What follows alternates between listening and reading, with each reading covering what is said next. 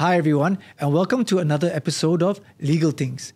Today we're talking about how you use a mitigation plea to plead for leniency in your criminal case. When will you present a mitigation plea in your criminal court proceedings? After you've either pleaded guilty to a charge or you've been convicted after a trial, the court will give you or your lawyer an opportunity to present your mitigating factors in support of your arguments for a lighter punishment. A mitigation plea can be presented orally just by speaking to the judge in court or by presenting it in a written document.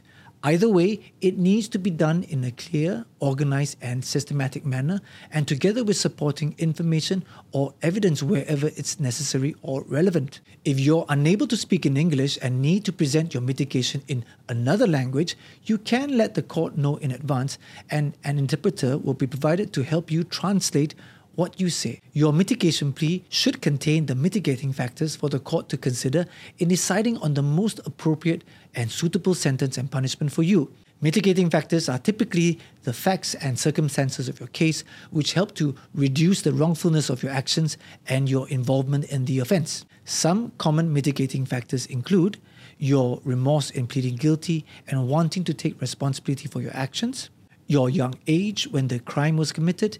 If you are a young offender or someone who is below 21, the court may be more sympathetic and consider choosing a type of punishment which focuses more on your rehabilitation, such as probation.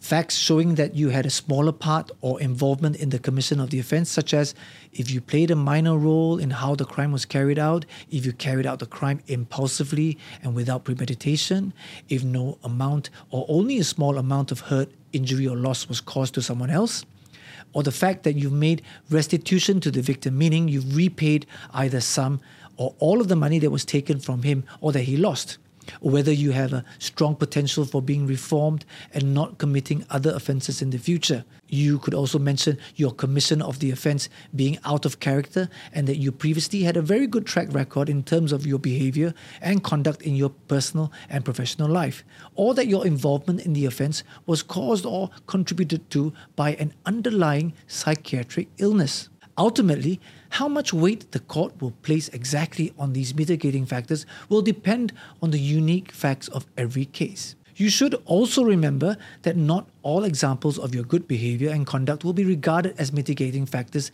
that are capable of justifying a lighter sentence from a legal perspective. For example, the financial hardship that your family will suffer because of your punishment or imprisonment will generally carry little weight as a mitigating factor. Similarly, your high level of education or outstanding professional achievements will also not automatically be counted as mitigating factors, although they may help to show the court that there's a strong likelihood that you'll be able to turn over a new leaf and ensure that you don't commit other crimes in the future. What then happens after you presented your mitigation plea? After you presented your mitigation, the court will then decide on the appropriate sentence to impose on you. When the sentence is imposed, it will generally take immediate effect from that date onwards itself. This means that you'll need to pay the fine in full or start serving your term of imprisonment immediately, unless the court has agreed to give you more time to either make the payment or start the imprisonment on a later date. If you've asked to defer or delay the start of your imprisonment, the court can demand additional terms and conditions to be imposed and fulfilled to ensure that you surrender yourself on the deferred start date and you don't instead abscond or run away before serving your sentence. For example, you may need to surrender your passport or travel documents, or your bailer may need to provide additional or increased bail.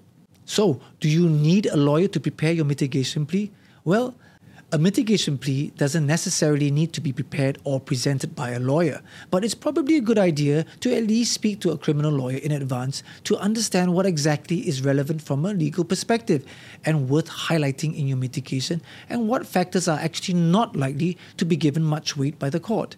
More importantly, a criminal lawyer can also help you by obtaining information and details about previous cases that you can then use to compare and show how your own case is not as serious as other cases and that you then deserve a lower sentence compared to those cases. So, now you know. If you enjoyed listening to this and would like to hear more, subscribe wherever you like to listen to podcasts and follow me on TikTok and Instagram. And remember, it's not rocket science. It's just legal things.